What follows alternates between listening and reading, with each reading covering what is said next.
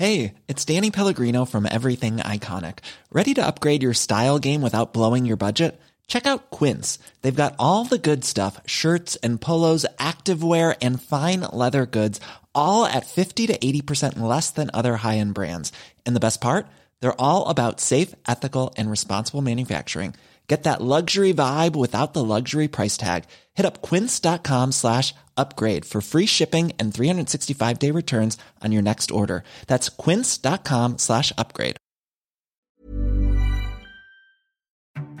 Hi, I'm Molly Jongfast, and welcome to the Daily Beast's The New Abnormal. I'm a left-wing pundit and an editor-at-large at the Daily Beast. We're here to have fun, sharp conversations with some of the smartest people in media, politics, and science that help make what's happening in the country and the world clearer. Our world has been turned upside down. On The New Abnormal, we'll talk about the people who got us into this mess and figure out how we get ourselves out of it. And I'm producer Jesse Cannon, and I'm here to make sure everything doesn't go too far off the rails, while we have fun discussions about our world gone mad. And while I take that duty seriously, ourselves, not so much.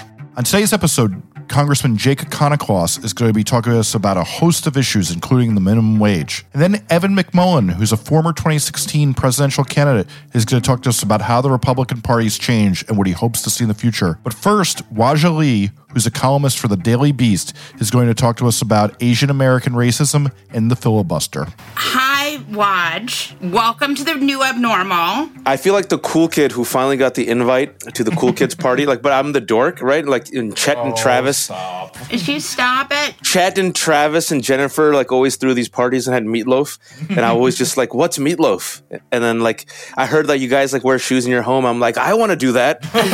Now I'm here. I feel so excited. You just wrote about anti-Asian hate.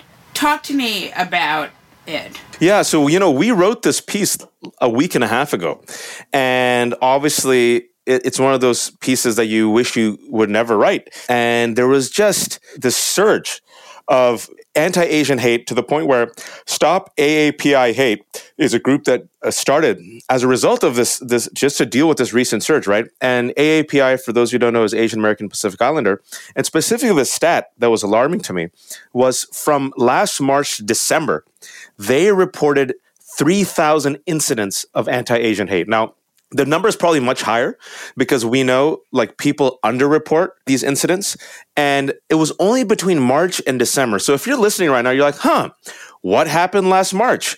Well, last March, if you recall, then President Trump decided to call coronavirus, which has no ethnicity or zip code or nationality, the China virus, and he also called it Kung Flu. Yeah. And then I think it was Yamiche and other reporters who asked him in the White House press conference, why are you calling it that? He goes, I just want to be accurate. And so lo and behold, this doubling down and amplification of quote-unquote China virus by right-wing media, starting last March, lo and behold, creates a climate in which anyone who looks Chinese becomes the target. And so I'll give you two examples of how bigots aren't nuanced.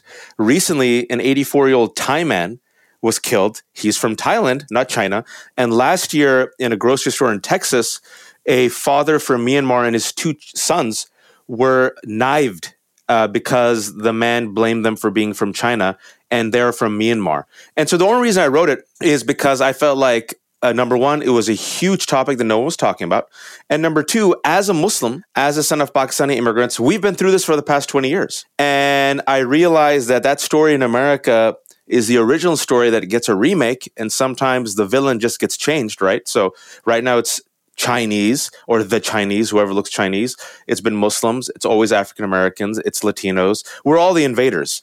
And so I feel like, okay, we all have to step up and stand up and say that this is an American problem that deserves an American solution. And we have to say no to this hate. And we all have to also call out the climate that has allowed this hate to flourish. And the final thing I'll say is this hate doesn't happen in a vacuum. Again, what caused this surge of now it's about 4,000 incidents. Last March, the President of the United States, the Commander-in-Chief, the man who decided to call Mexicans rapists and criminals, the man who decided to do a Muslim ban, the man who told 4 U.S. Congresswomen of color to go back to where they came from, made a decision to call coronavirus Chinese virus. And then a week and a half ago, if you remember, Molly, when he did his tweet posing as a press release, he again called coronavirus the China virus. Yes, I do, and he's sort of relished in this kind of racism. What do you think we can do? Well, so, this is where Biden administration and where leadership matters is on January 26th, Biden did an executive order saying that we have to condemn xenophobia and anti-Asian racism, right? So I think people underestimate the power of the commander-in-chief and leader of the country setting the tone and the rhetoric. And I'll give one credit to George W. Bush, just one. But after 9/11, he was very clear in his speech that, this is not a war against Islam and, Muslim women who wear hijab, I don't want them to feel threatened. He went out of his way to say that, which was important. Words matter. Now you compare and contrast that to Trump, who's calling it China virus. So you have that type of leadership. You have the executive order. 2 weeks ago, you had the Biden administration, the Justice Department meeting with Asian American leaders. Those are the folks right on the ground, the community leaders who live this. You have to talk to them about what their community needs. And what they're saying the community needs is, number one, take this seriously. Number two, educate America and law enforcement about this threat. Number three, investigate it, report it, prosecute it, right? And we also need a media narrative and a campaign. I think this is where you and I come in, right? To raise awareness about this issue, because oftentimes the whole concept of racism and white supremacy in America, it's only told through a white and black prism. And it kind of just erases everyone else. And when it comes to Asian Americans, what's really bad about it is that there's this myth of the model minority that is used actually to both enforce white supremacy and as a wedge against black people. So I'll give you an example. My father came here after 1965, after the Immigration Nationality Act, right? And a lot of South Asians came after 1965. And because they were able to get an education or become, upper middle class, oftentimes this model minority stereotype says, you Asians, you are the good minority. You're the good immigrant. You don't rock the boat.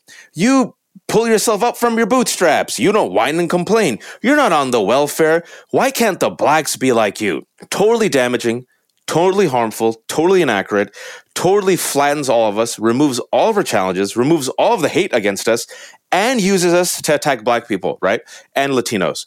So you got to kill the model minority stereotype, and you need more than one narrative of this thing called Asian American, right? That's the power of storytelling. So it takes what I call the multicultural Avengers to step up. It's a society-wide problem that requires a society-wide solution. Thank you for coming to my TED Talk. I think that you're right, and I think that it's just awful. And again, it's like such a weird thing because it's not weird, obviously, but it could be prevented. All of this could have been prevented. Like, there was no reason to make coronavirus a racist thing, right? Except that Republicans just enjoy that. Well, he knows it would appeal to his base, right? And so, I mean, like you say, China virus, okay, you want to capitalize on China being the number one threat. You want to capitalize on you being tough against China. All right, maybe. But then what's your excuse for Kung flu?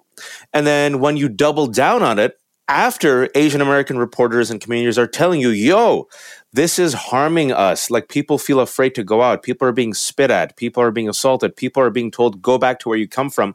They still double down on it. And I'll tell you again, this is the same guy in the midterms. Let's take it back to 2018. At that time, President Trump is riding a bullish economy, right? He just got this awesome report about job growth.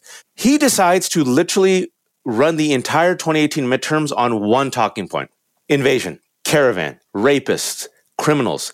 And then we had to entertain this myth of economic anxiety, which is just like the zombie narrative that never, it's like Michael Myers. You want to kill it and it never does, because in this country, we refuse to call out racism as racism and we refuse to talk about white supremacy. So it's like, why is he saying that? Well, maybe Donald Trump is racially charged. He had a racial flare-up. No, he's racist.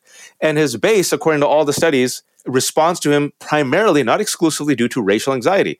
And so Trump and Republicans are like, hey, our base loves this. Our base needs a villain. We need to attack somebody on Fox News 24/7.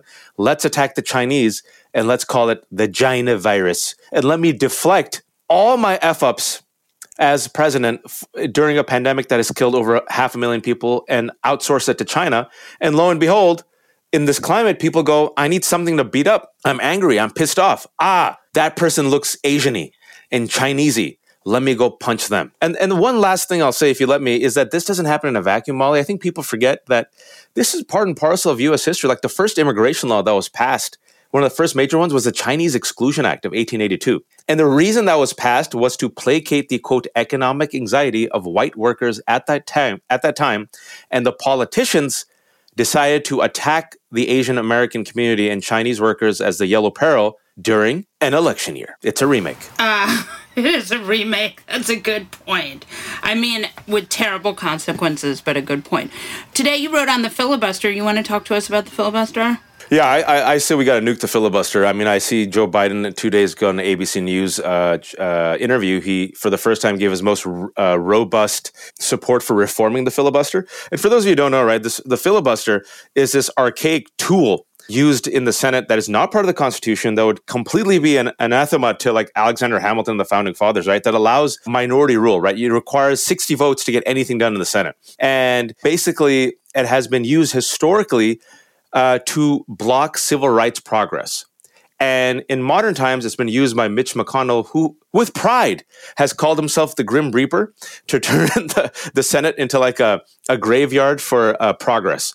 And so here we are with a slim majority. You got 50-50. You have black voters who gave us Georgia and Senator Warnock and Ossoff. You got black voters who turned and flipped Georgia blue.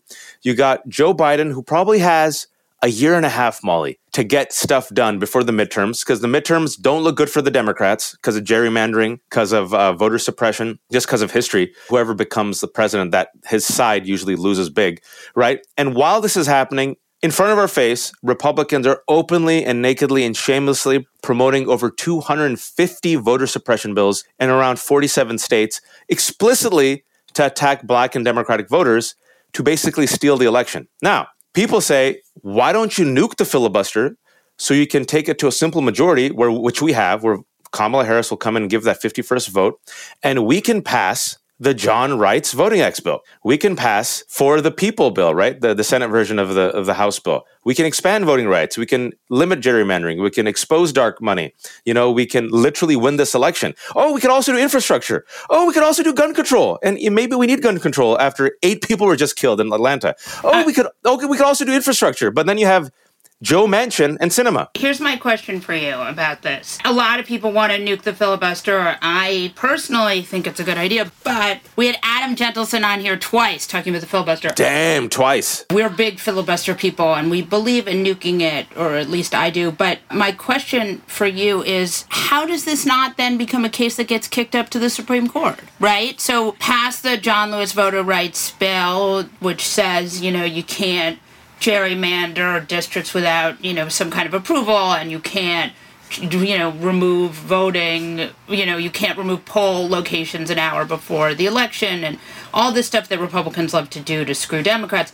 Okay, so say all that happens, there are going to be, 15 conservative groups bringing lawsuits in order to try to kick that up to the Supreme Court. And when it goes to the Supreme Court, you have 3 Trump justices. How will you possibly get around that? This might be bold, but you expand the courts, right? I mean, if you go tit for tat that way, okay, expand the courts. You stole 2, right? Mitch McConnell obstructed, denied Merrick Garland a hearing, and then created a rule, which he then reneged on to bum rush Justice Barrett. And by the way, Mitch McConnell, who's whining and complaining about scorched earth and talking about pendulum swinging and he's terrified. Who nuked the filibuster for Supreme Court's nominations? 2017, Mitch McConnell. That's how he got Gorsuch.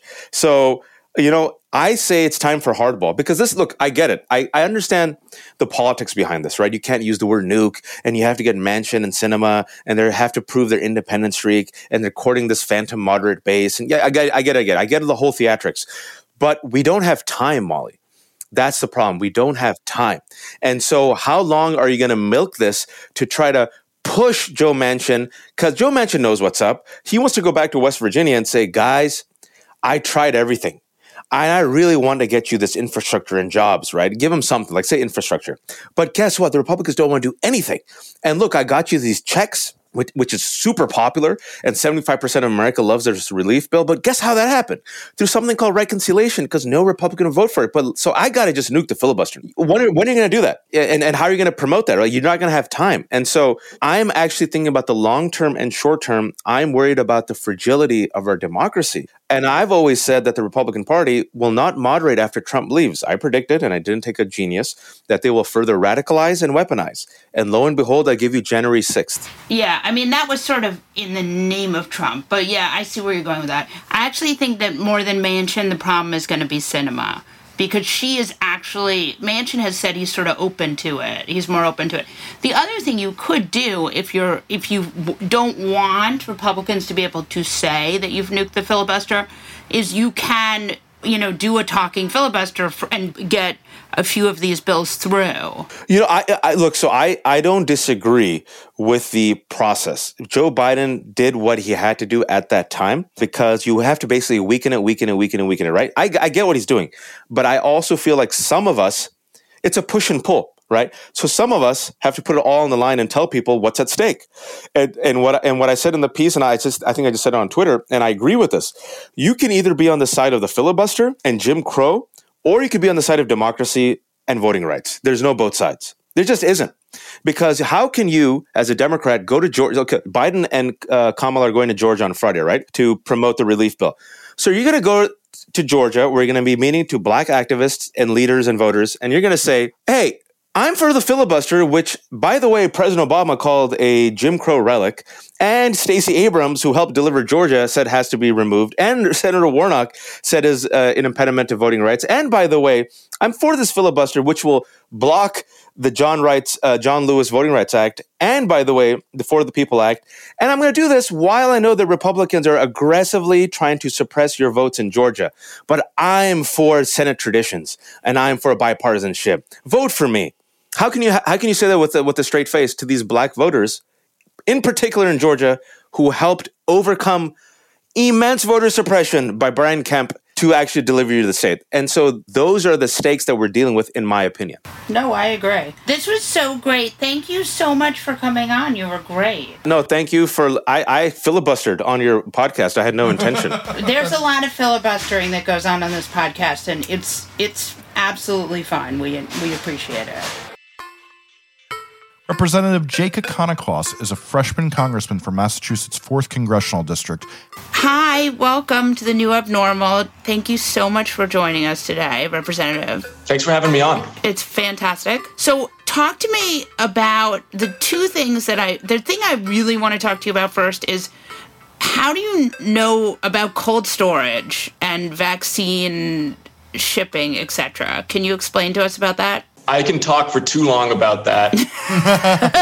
I grew up in a life sciences family, and I represent a life sciences district. I like to brag that President Biden could have staffed his entire COVID response team from the Massachusetts 4th alone. And so I take very seriously my obligation to really have differentiated impact in Congress on the question of life sciences, from R&D through manufacturing, through storage and distribution. And in my district, we have all of that. We have people who are leading the charge on mRNA vaccines, and we also have companies like Cold Chain that are building the storage and distribution supply chain for the distribution of biologics. It's representative of the opportunity facing Massachusetts right now, which is, as we confront the post-pandemic world, there's a tremendous opportunity. We should be doing not just world-leading R&D, but also be the manufacturing and logistics hub for life sciences worldwide as well. There's increasing political pressure to domesticate our supply chain. There's increasing economic interest in having the makers close to the inventors. And I want to be leading the charge on that here in Washington. This is like something very close to my heart because I was in the Pfizer trial as a guinea pig. So I am very, and I had it. My trial was at Yale. And so I had to, very early on, they took the vaccine out of the deep freeze and they let it thaw for 30 minutes. It was a whole thing. So I'm curious to know, are you surprised at how well it's gone? I am not surprised that science has come to the rescue. I think if you were given a scorecard over the last year to our various institutions of political and civic life, the life sciences would get an A for just stepping up in this last year. And no, I'm not surprised at all that we have seen brilliant people develop a vaccine, and we have seen great ingenuity in the manufacturing and distribution of it. Unfortunately, I'm also not surprised that we've seen federal leadership fall short. Yeah. When we talked about this summer with the rollout with the mRNAs, there was a real fear that we weren't going to be able to find places that would have this super cold storage and have people be able to administer this vaccine. Like, I feel like we don't spend enough time. I was reading about the AstraZeneca problems this morning, with the approval stuff, and we are in such a good position. We have 3 EUA approved vaccines. I mean, I feel like it's kind of amazing. The United States is probably in the best position, except maybe for Israel, throughout the world in terms of vaccinating its population. Not to be a Debbie Downer, but this problem of cold storage is very much still with us. If you look at countries near the equator, we are nowhere near herd immunity. And indeed, we're looking at late 2022, early 2023 to hit that tipping point. And there, the cold storage supply chain is very much an issue.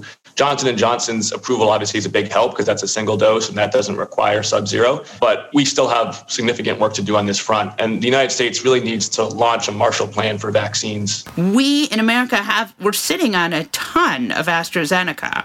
Don't you think that America should give that AstraZeneca to some of the countries where it's been approved? Well, AstraZeneca is going to be up for approval here in the United States. So I don't think that it's incumbent on the United States to be distributing vaccines globally when they still could be used here and they're not perishable in the time frame that it's going to take for them to get approved. So I don't think I would necessarily put that point on it, but what I would totally accept in the premise of your question is that the United States has both a self-interested and a moral obligation to be vaccinating the world. And yes. I really mean that. Vaccinating the world. 7 billion people. Well, and I hope that that's going to be our next step because but supposedly, as Biden has said, by May, we're going to have enough vaccines for all Americans. And as you and I both know, the reason why you have to vaccinate everyone is because if you let the virus go, the variants will come back and who knows what you'll get. We're in a race right now between vaccinations and variants, and it doesn't help the United States if we win it domestically and lose it internationally. Yeah. And Brazil is a great example of this, unfortunately. We've seen a new Brazil variant emerge. That variant seems to be a pretty nasty strain. And if we're not helping Brazil, we're not helping America. Right. So talk to me about the other thing that you're particularly passionate about or were historically is early childhood education, right? That's how you got into politics to begin with. The very first issue I ever campaigned on as a candidate for city council 6 years ago was expanding pre-K and early education. I'm proud to say we made progress on that in Newton during my tenure as a city councilor. And unfortunately, it is more relevant than ever. What's happened with in-person learning over the last year is a tragedy. I use that word deliberately, understanding the scope of the tragedy we've seen with this pandemic. The loss of in-person learning, especially for younger kids, is a tragedy. It's going to lead to mental health outcomes. It's going to undermine numeracy and literacy for an entire cohort of kids. And let us take this crisis as an opportunity to invest in early education and early childcare as true socioeconomic infrastructure. I read this David Lionhardt's New York Times letter every morning, and he wrote this morning that there's been a real partisan divide on COVID, and in a way that I hadn't even thought about it, which was that I had actually thought about it, but it's still kind of a damning indictment of liberals as well, which is that liberals really overcorrected in a way that may have been harmful as it comes to the schools. And I'm curious to know what you think about that. I think that Democrats need to be the party of science.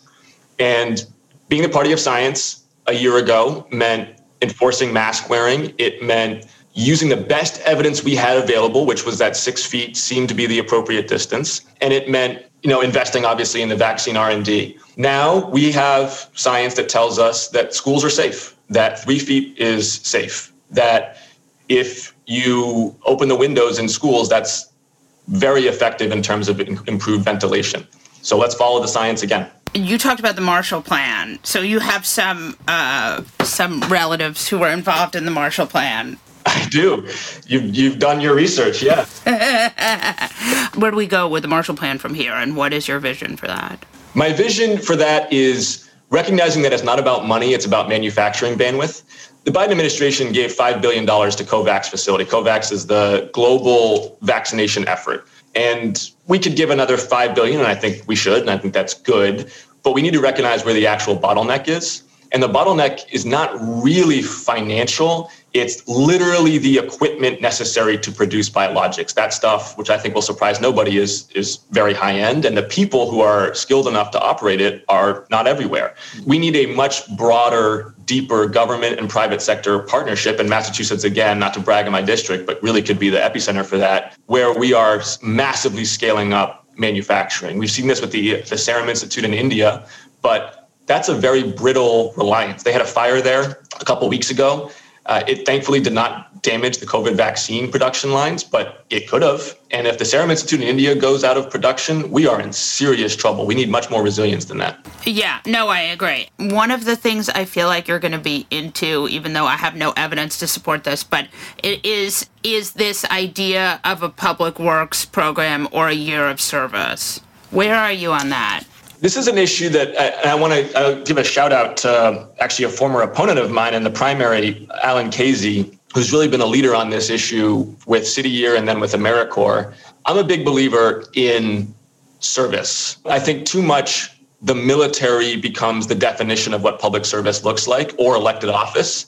And I grew up in a family that was scientists and doctors, and they talked about what they did as public service. And I think we need to have a more expansive definition for the next generation, where service is about improving the community around you, whether that's at the local or the global level. And I'm absolutely an advocate for making our young people invest themselves in missions that are bigger than them. My friends who are libertarians were enraged at Mayor Pete's idea of a year of public service, but I think it's very exciting. And I know Bernie Sanders had an idea of a climate corp, of young people doing a year doing that. I mean, do you think there's any world in which that happens? I am skeptical about the federal government directing the energies of an entire cohort of people for an entire year. I am a market Democrat. I believe that the market is usually the best way to allocate resources to the highest and best purpose. And so I would be skeptical of, a group of Washington officials telling a bunch of people exactly how they're going to spend their time for a year.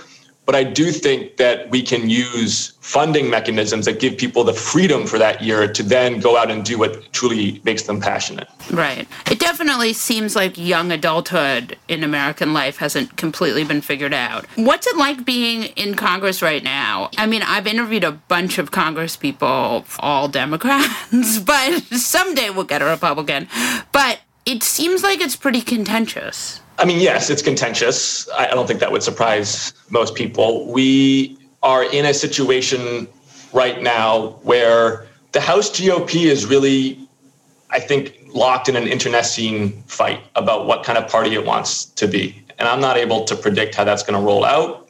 And it's something that's going to have to be resolved, I think, within the ranks of the GOP. But giving a standing ovation to Marjorie Taylor Greene because she thinks I own space lasers is not a great look. Not a great look. It's a bad sign. And that doesn't reflect the entire GOP. I have been establishing relationships with members of the Republican Party where we can find common ground on national security, on climate change, because I'm sent here to Congress to work with people with whom I disagree. That is my job. It's also my job, though, to represent the values of my constituents, and people who subvert our constitutional institutions, people who spread sedition, people who incite conspiracy theories are not upholding democratic values, and my constituents want me to hold the line on that, and I respect that. Yeah, I'm curious. I want my representative to hold the line on that, too. Do you think there's a world in which these people ever get held accountable? Like, we heard stories of a certain GOP congresswoman giving tours the day before the insurrection. Like,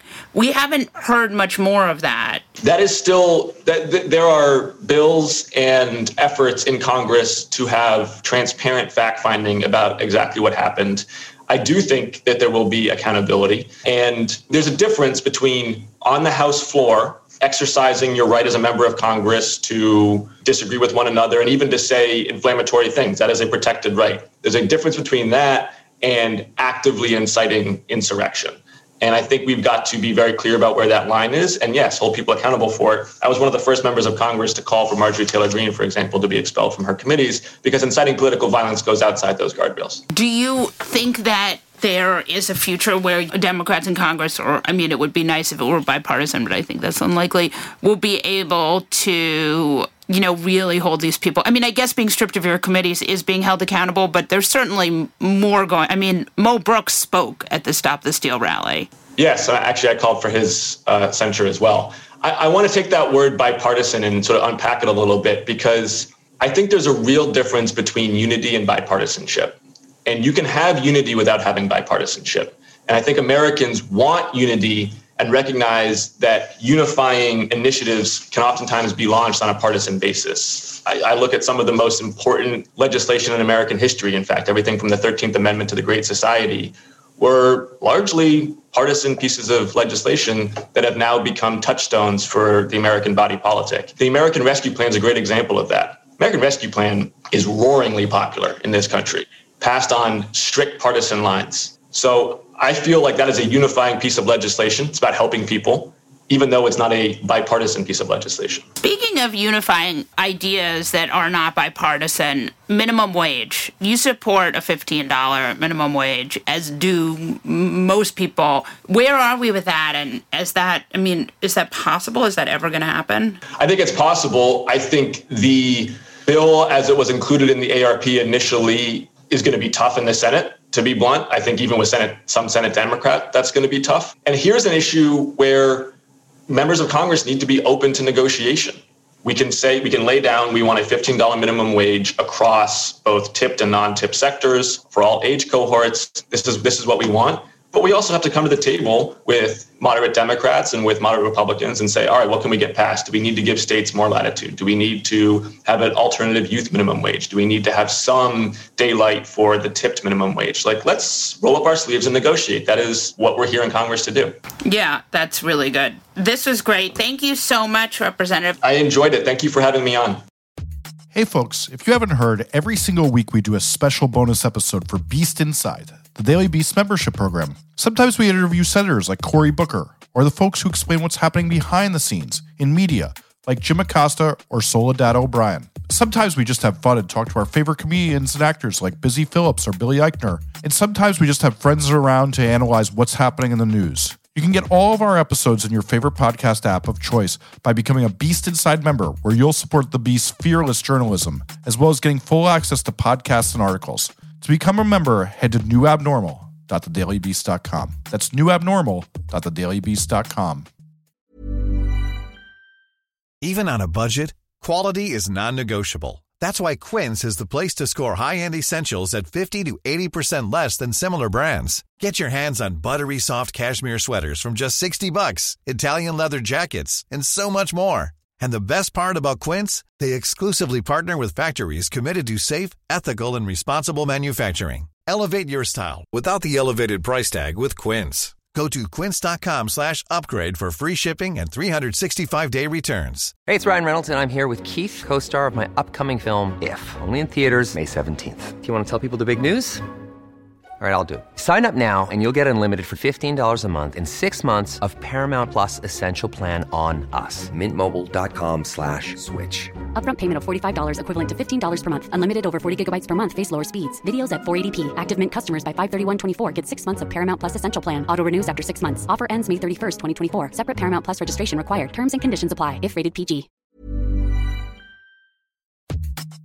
This show is sponsored by BetterHelp. You know, there's something I've really been needing to get off of my chest lately, which is that everyone and their mother should listen to the Andre 3000 album because it lifts my spirits on a regular basis, 1000%. We all carry around different problems, big and small, and let's be honest, when we keep them bottled up, it can start to affect us negatively. That's where therapy comes in. It's like this safe space where you can unload all those burdens and start figuring out how to work through whatever's weighing you down. Therapy can make a difference. I know this from firsthand experience, and it's not just for those who've experienced major trauma. It's for anyone who wants to improve their mental well-being. Therapy can help you learn coping skills. It can teach you how to set better boundaries, and it can make you be a better version of yourself. If you're considering therapy, why not give BetterHelp a try? It's entirely online, which means it's convenient, flexible, and fits into your schedule seamlessly. Plus, getting started is as easy as filling out a brief questionnaire to get matched with a licensed therapist. And the best part? You can switch therapists anytime at no additional charge. So why wait? Take that first step towards a happier, healthier you with BetterHelp. Get it off your chest with BetterHelp. Visit BetterHelp.com/thenewabnormal today to get 10% off your first month.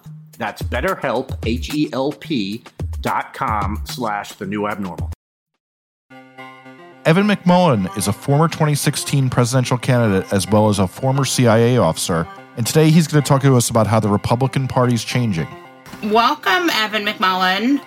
Good to be with you, Molly. Good to hear your voice. I'm so excited to have you. You're also, I sometimes say this, but it's true, you're actually my friend. Yeah, that's true. And you have the greatest life story ever. But first, I want to talk to you about what the hell happened to your political party? Well, I think a lot of people are asking the question now, what is its future? And there's built into some of that discussion the assumption that what happened over the last 4 to 5 years just happened suddenly, and a new direction could happen just as suddenly. And I don't actually think that's the way it is. I mean, look, the Republican Party was founded as an anti-slavery party. Our first president, Abraham Lincoln, sort of personified values that were consistent with our national values and enabled the party to actually provide leadership to the country at a critical time. Of course, that was a long time ago, and in recent decades, the party lost its way, abandoned its own and American principles, and then we ended up getting Trump, decades later. And we're not going to move away from that kind of leadership or that kind of ideology very quickly. And so it's going to take a lot of time. And the question is, can the Republican Party be reformed and be made healthy along an acceptable timeline? Or do we have to start something new, a new faction, something maybe more formally organized in certain states where the Republican Party is just no longer even competitive? That's the question. What timeline can the Republican Party reform along? And if it's not an acceptable timeline, what needs to be done? I think that's the question. But this is not going to be the last 5 years. I don't see as an anomaly. We were headed towards that for decades, and I don't see us getting past the last 5 years immediately either. I think there is that opportunity, but it will take time. You are a Republican still, though. I'm a registered Republican at the moment. For most of my adult life, I've been a registered independent, although conservative, and I had always worked within the Republican Party space in formal ways and informal ways. But I am at the moment a registered Republican, but I don't really define myself so much by my party registration as much as I do by what I stand for. What are the ideas and the principles that I think are important? And those are the things that I've always fought for and hoped to do so from within a party and specifically within the Republican Party. But, my party registration is not as important to me as it is for a lot of people. And I don't know how much longer I will remain registered as a Republican Party. I don't feel like the party represents me very well, its current direction. And so, I hope for a better day. I think the country needs two healthy parties. As long as we're a two-party system, we need two parties that are committed to democracy and truth and decency and our ideals. And we should all fight for those things, no matter how we're registered. But yeah, that's where I stand now. But don't you feel like an Adam Kinzinger, or even, I'm no Cheney fan, but don't you feel like that these couple of House Republicans more accurately represent you, or no? Yeah, they do. And that's a good thing that's happening, is that we have Republicans in Congress who are standing up, a few of them, it's not many, admittedly, but standing up, advocating for a new direction for the party. And the reason why that's a good thing is, and gives some cause for cautious optimism, is that for the last 5 years, we saw nothing of the sort among congressional Republicans. And so I think the fact that you see that now represents the reality that 20 to 30% of the party wants a new direction for it. And so that's enough to start seeing representation in Congress, whereas over the last 4 years, it was something like 95% of the party at certain times were supportive of the party's direction. So that represents people like me have fought for a new direction for the party for the last 5 years with 10 to 15%, sometimes much less, sometimes 5% of the party. Now I think it's more like 20 to 30%. And so, look, we're making our case and pulling more people to our side. It's still not enough to change the direction of the GOP in the immediate moment. But again, these things don't happen quickly. But the trends are favorable, although still indicate a great deal of challenge for those of us who want a reformed Republican Party. I don't know if you read this, but I read Punchbowl this morning. I haven't seen it. I read that and a couple of other newsletters in the morning, and it was an entire issue about what do Republicans stand for. And the problem, one of the many problems with Trump, besides racism, sexism, fascism, what is that he actually, in a lot of ways, has a sort of reverse stance on all of the kind of traditional Republican platform. That's right. On many issues, whether it be fiscal responsibility or at least stated fiscal responsibility, trade, and many other issues, our alliances, our free state alliances, these kinds of things, national security. But I think there's a core part of the Republican Party now that really doesn't care about those things in reality. It's, many of the primary voters in the party are more interested in seeing their leaders fight a culture war, which is why you find Kevin McCarthy, spending his time, the Senate or the House minority leader, the leader of the Republicans in the House, reading Green Eggs and Ham in a video that he shared a couple of weeks ago, which is quite remarkable. We're in the middle of, hopefully at the tail end of a pandemic, many Americans experiencing economic hardship. We've lost almost 550,000 of our fellow citizens. And this is how, the leader of the House Republicans is spending his time literally reading Green Eggs and Ham to make some culture war point that won't improve the lives of any American. Not a single American will have an improved life because Kevin McCarthy decided to take the time to do that, or others among his colleagues, arguing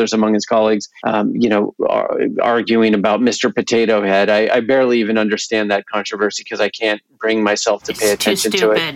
It's too stupid. Honestly, it is. But, that's what many of the primary voters in the party want to see. They want to see this culture war. And unfortunately for them, I think they're going to find is that that's not what the rest of the country wants. And meanwhile, the Democrats are governing. And of course, they're doing things that Republicans don't support. And even sane Republicans, have, concerns about, but they're governing as Democrats and they're governing. Meanwhile, Republicans are talking about culture war issues that, again, please the primary voting base or some of them, but don't actually help any American, don't lead the country forward. And I don't think help them win elections that will end up deciding who controls the House and the Senate and the White House in the future. And so it's really just a question of when is the party collectively going to realize that this culture war is a political loser, just like it's been for the past 4 years. Speaking of McCarthy,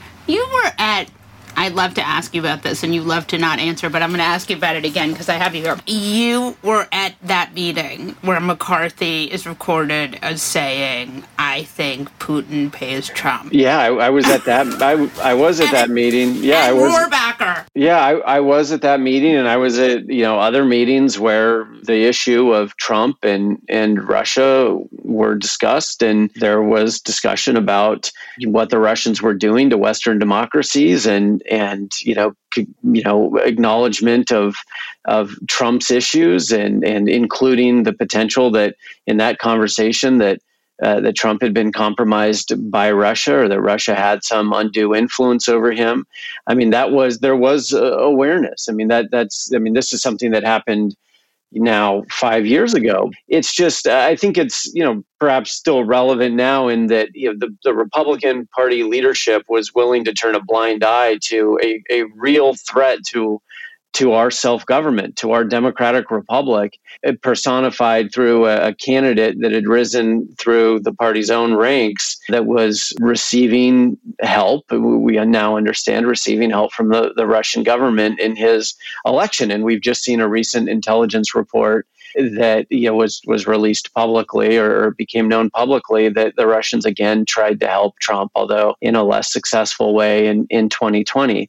And so, this is part of the moral and patriotic decay of the party that needs to be corrected, where the party has put its own interests and individual leaders in the party have put their own personal interests above the interests of the country. And it's even now, 5 years later, it's hard for me to even just say that because I can't imagine that it's actually true. But that is exactly what has happened. Some of our leaders have put their own interests and the party interests, but more so their own personal interests above the interests of over 300 million Americans and the broader interests of the country. And it speaks to a rot at the core of the party that needs to be corrected, no doubt about it. You were in the CIA for a long time, and you have like the greatest CIA joining story ever, which I tell my second son all the time, and he's very impressed. You have to talk to him on the phone one day. I would love to talk to him, by the way. Yeah, I was telling him, but will you just tell us for 2 seconds this story, because it is really amazing.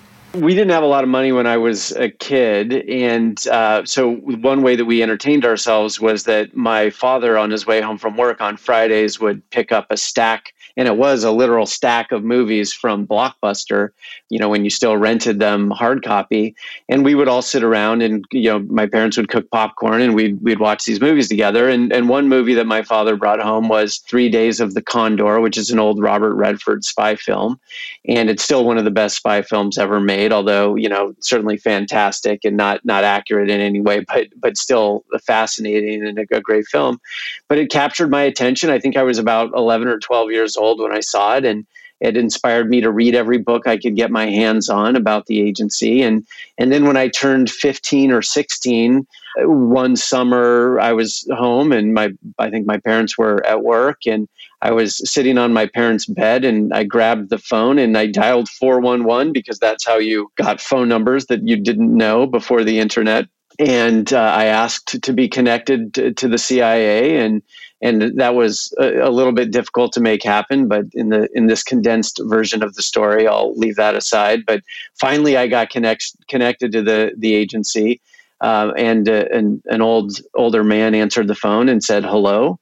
And I said, well, hello, is this a Central Intelligence Agency? And he said, well, who are you calling for, sir?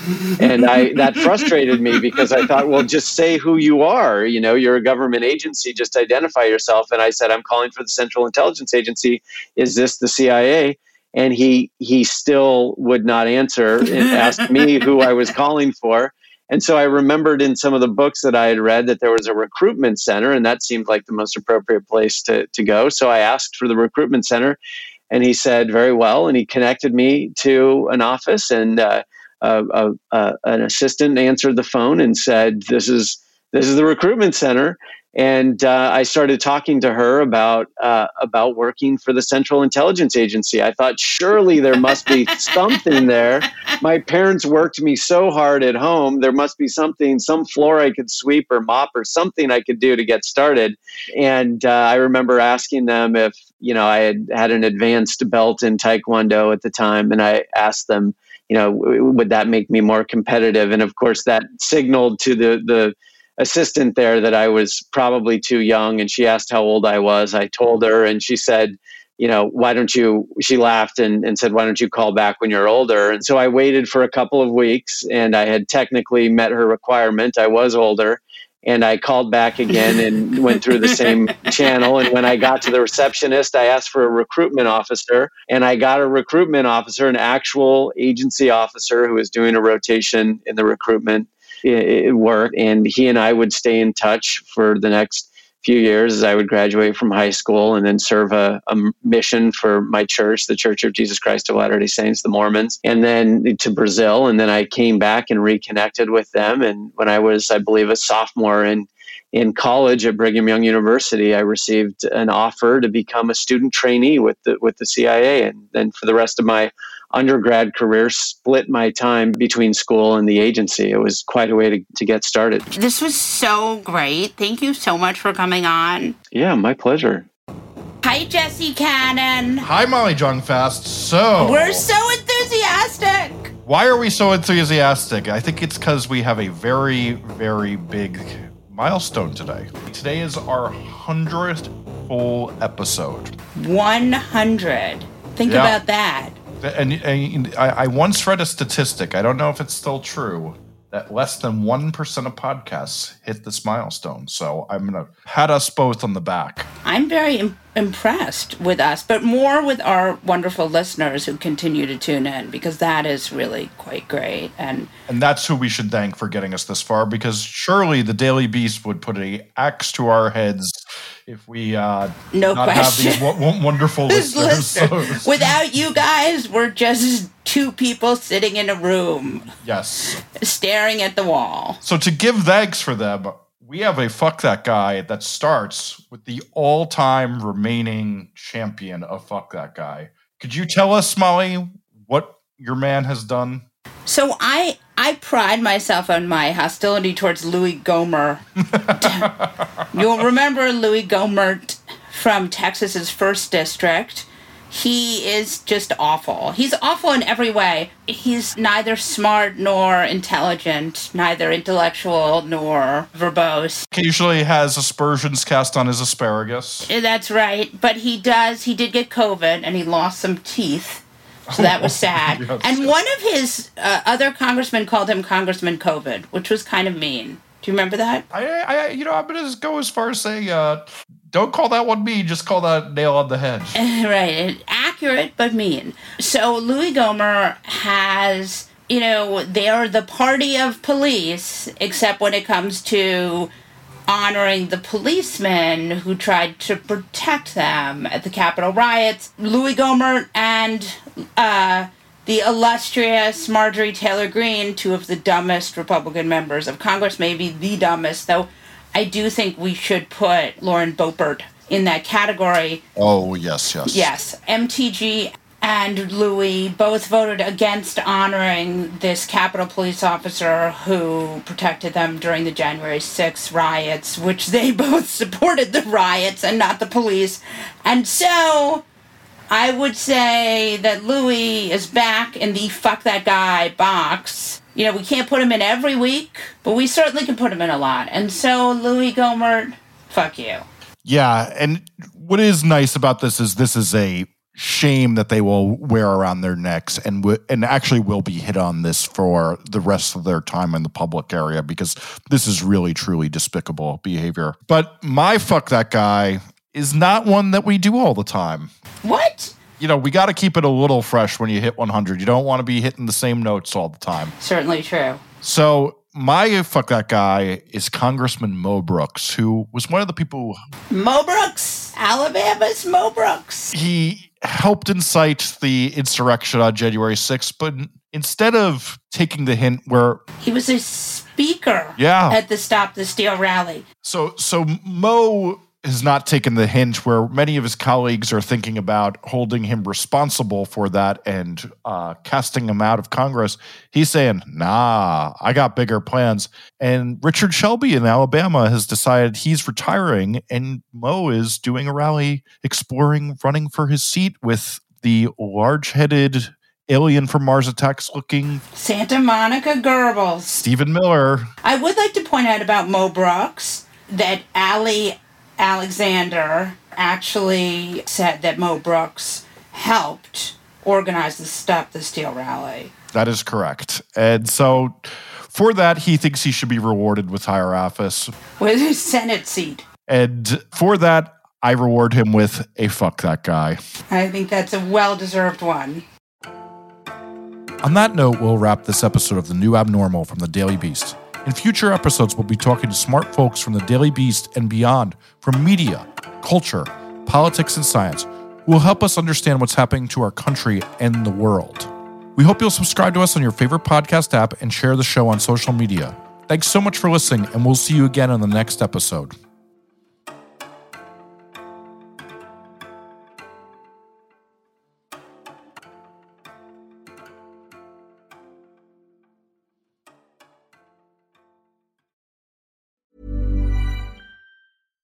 Hi, I'm Daniel, founder of Pretty Litter. Cats and cat owners deserve better than any old-fashioned litter. That's why I teamed up with scientists and veterinarians to create Pretty Litter. Its innovative crystal formula has superior odor control and weighs up to 80% less than clay litter. Pretty Litter even monitors health by changing colors to help detect early signs of potential illness. It's the world's smartest kitty litter. Go to prettylitter.com and use code ACAST for 20% off your first order and a free cat toy. Terms and conditions apply. See site for details.